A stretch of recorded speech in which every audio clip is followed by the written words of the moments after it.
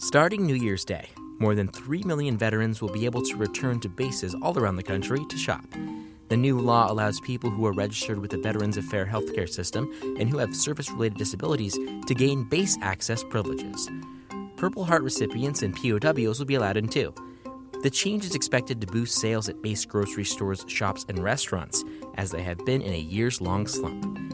For the San Diego Union Tribune, I'm Daniel Wheaton, and this is your San Diego News Fix.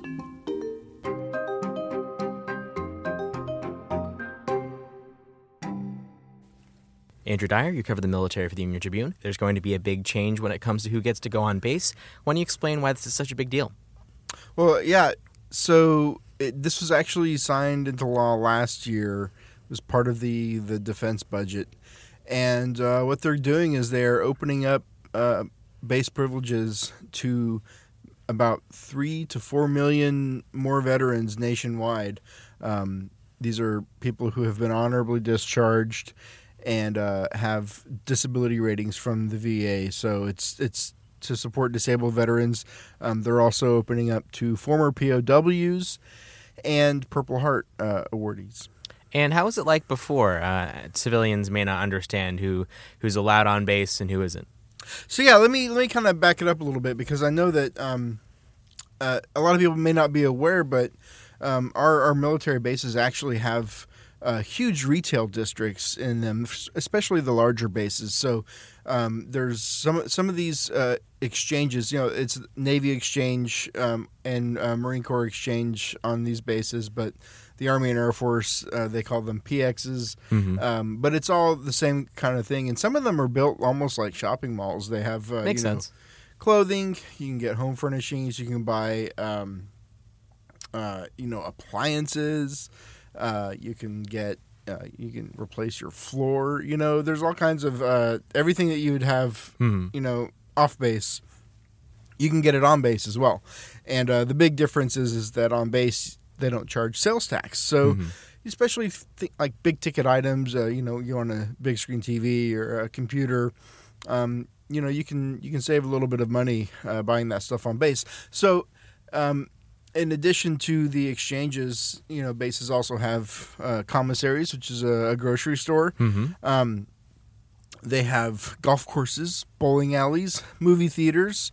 You can go on base and buy a family pack of tickets to Disneyland at a discounted price, and among many other Southern California kind of attractions. So there's a lot you can do on base, but if you're not on active duty, previously the only people who could also get on were retirees, people who'd done 20 or more years in the military, and those veterans with 100% disability ratings from the VA. But now, as of January 1st, honorably discharged veterans with disability ratings from 0 to 90% are also getting access to the base, in addition to former POWs and Purple Heart awardees. And what was the impetus towards this change? Well, the DoD says that it is to honor the service of these individuals. Mm-hmm. I should add that authorized caregivers are also going to be able to shop on base. So if you're a caregiver for a disabled veteran, there's paperwork you can get from the VA that is also going to let you onto base to provide for that veteran. So yeah, the DoD says this is not about making more money at their retail outlets, that it's to honor the service of these disabled veterans. But yeah, I think the retail sector on base, similar to what you see off base, has been impacted by the rise of online shopping, and year over year, both at the commissary and at the exchanges, sales are trickling down. There are fewer sales, so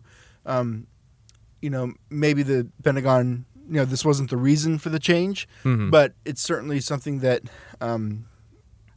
we anticipate there would be. More customers, you have more sales, now that this is in place, where does that money go to? Like, where do the profits go? Because it doesn't sound like that, this is a regular retailer, right? Right. So the money is put back into the military system. They're not like getting big corporate bonuses and stuff like that. It goes to morale, welfare, and recreation programs. So all of the revenue from the exchanges is kind of fed back into morale programs for active duty military. Mm-hmm. So I guess it kind of makes sense. So I guess how big of a deal is this in the San Diego community? Because not only do we have a large active duty population, we also have a large population of veterans as well. So are there retailers like, in the South Bay near Naval Base San Diego that are like worried that they're going to lose sales now this change has happened or going to happen? I don't think it'll be a big impact. I mean, because, active duty military, they're getting groceries at Walmart. They're going to Target just like everybody else. So it adds another option for a lot of veterans to shop at. The numbers I got from the VA, there's more than 60,000 veterans in the San Diego area that are now going to be allowed back on base to shop. I don't think it'll have a detrimental effect on outside retailers, but I think it will have a positive effect on base. And, certainly, at least in the early stages, I would imagine there, and this is what I talked to the store director at the Naval Base San Diego Commissary, and they're certainly expecting larger than normal crowds the first couple of weeks of the year as people kind of go check things out. Yeah, it sounds like, you get some deals there, but they're not like, super amazing deals. It's kind of like if you want to make that massive purchase, this kind of is an option rather than, the usual whatever if you wanted to, fix up your home or, buy a MacBook or something. Right. And just just speaking from my own personal experience, that's exactly the way whenever we had our base privileges, whenever I was in the military, it was a long drive from our house to the base, but when it was time to buy a computer or a TV, that was certainly to us a worthwhile trip. So, I think it's overall it just gives another option. One of the things that you lose when you get out of the military is, unless you retire, is the access to the base. And so, kind of being let back on, I think for a lot of veterans that is something that is appreciated, even if it's not. It's probably not a game changer. It's not going to change your life, but it's certainly something that I think a lot of people are going to take advantage of. And so if you're one of these people that is allowed to go back onto the base, is there any kind of form or something they have to go through to get there, or will just the existing documents kind of get you in as soon as it's good in January 1st? So, what you need to have is your Veterans Health Identification Card. This is the card if you are enrolled in the VA healthcare system. It'll have your photo on it. It'll say either service connected, former POW, or Purple Heart under your photo. It will also have the insignia of the branch that you were in. So if that's on your VA card, then that is what you need. You can't just go to the gate on January 1st, show that card, and get let on base. First, you do need to go to the Pass and ID office. For the Navy bases, at least, and for the Marine Corps bases, you'll have to go there first. It was explained to me that then the people in that office are going to enter you into the federal kind of database. It's called DBIDS. That'll get you on the base. Once you're in that system, at least for the Navy bases, the Marines don't have this quite set up yet, but for the Navy, once you're registered in DBIDS with your VHIC, you're good for 3 years.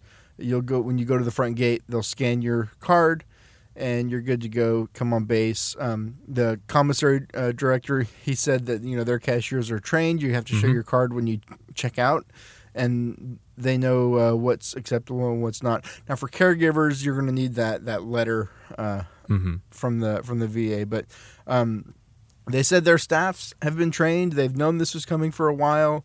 They should know what kind of ID and paperwork people are going to need. like anything that changes, and especially anything that changes in the military, I would anticipate some hiccups early on. Either the people at the gate, the people at the check stands. Now, the Navy says that they know it, they're good to go, their people have been trained. But anytime you have a change, there's always, hiccups along the way. But yeah, I think it's going to be, especially in this area with the number of veterans we have, that it's going to be something that a lot of people are going to take advantage of.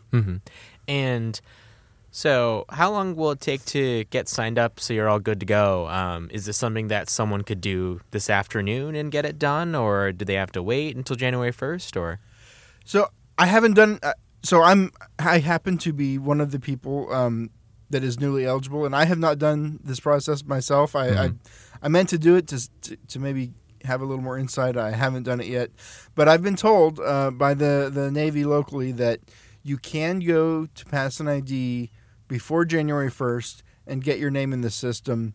They do have to do an on-the-spot background check, but it can take up to 72 hours for that to come back. So certainly if anybody out there has done this or does do it, email me here at the Union Tribune and let me know how it goes. I haven't made my way to pass an ID yet to check it out for myself. But once you go through that background check, you're good for 3 years on the Navy bases. The Marines, I asked them, are they going to honor people from the Navy system? Because if you go and do this with the Navy, if it's a national federal system, would it carry over to the Marine Corps bases? They could not answer that. They, from what I understand, they're still finalizing their process there. So the DoD says you have to go to pass an ID first. The Navy bases in the region have all decided to make it a one-stop shop. You go to the pass an ID at one of the bases, and you're good at all the San Diego regional. They'll all let you on. They all have commissary or exchanges, so you'll be able to get to Imperial Beach, Point Loma, Naval Base San Diego, Coronado. You'll be good to go there. But for the Marines, it's still a question mark. All right. Andrew Dyer, thank you so much. Thank you. In other military news, the wife of an active-duty Camp Pendleton Marine has been arrested on accusations that she had sex with a 15-year-old foreign exchange student she and her family were hosting on base. The boy reported the alleged abuse to the Naval Criminal Investigative Service in late September, according to an affidavit filed with the federal complaint. 22-year-old Nicole Marie Wilson allegedly performed a sex act on the boy on September 20th, and WhatsApp messages show Wilson apologizing, but also asking if he enjoyed it. She's considered a flight risk, so a detention hearing is scheduled for Thursday. Thanks for listening to the San Diego News Fix, which goes live weekdays at 5 p.m. On weekday mornings, you can also hear a quick rundown of local weather and headlines. Just tell your smart speaker to launch the San Diego Union Tribune. You can also get the flash briefing as a podcast.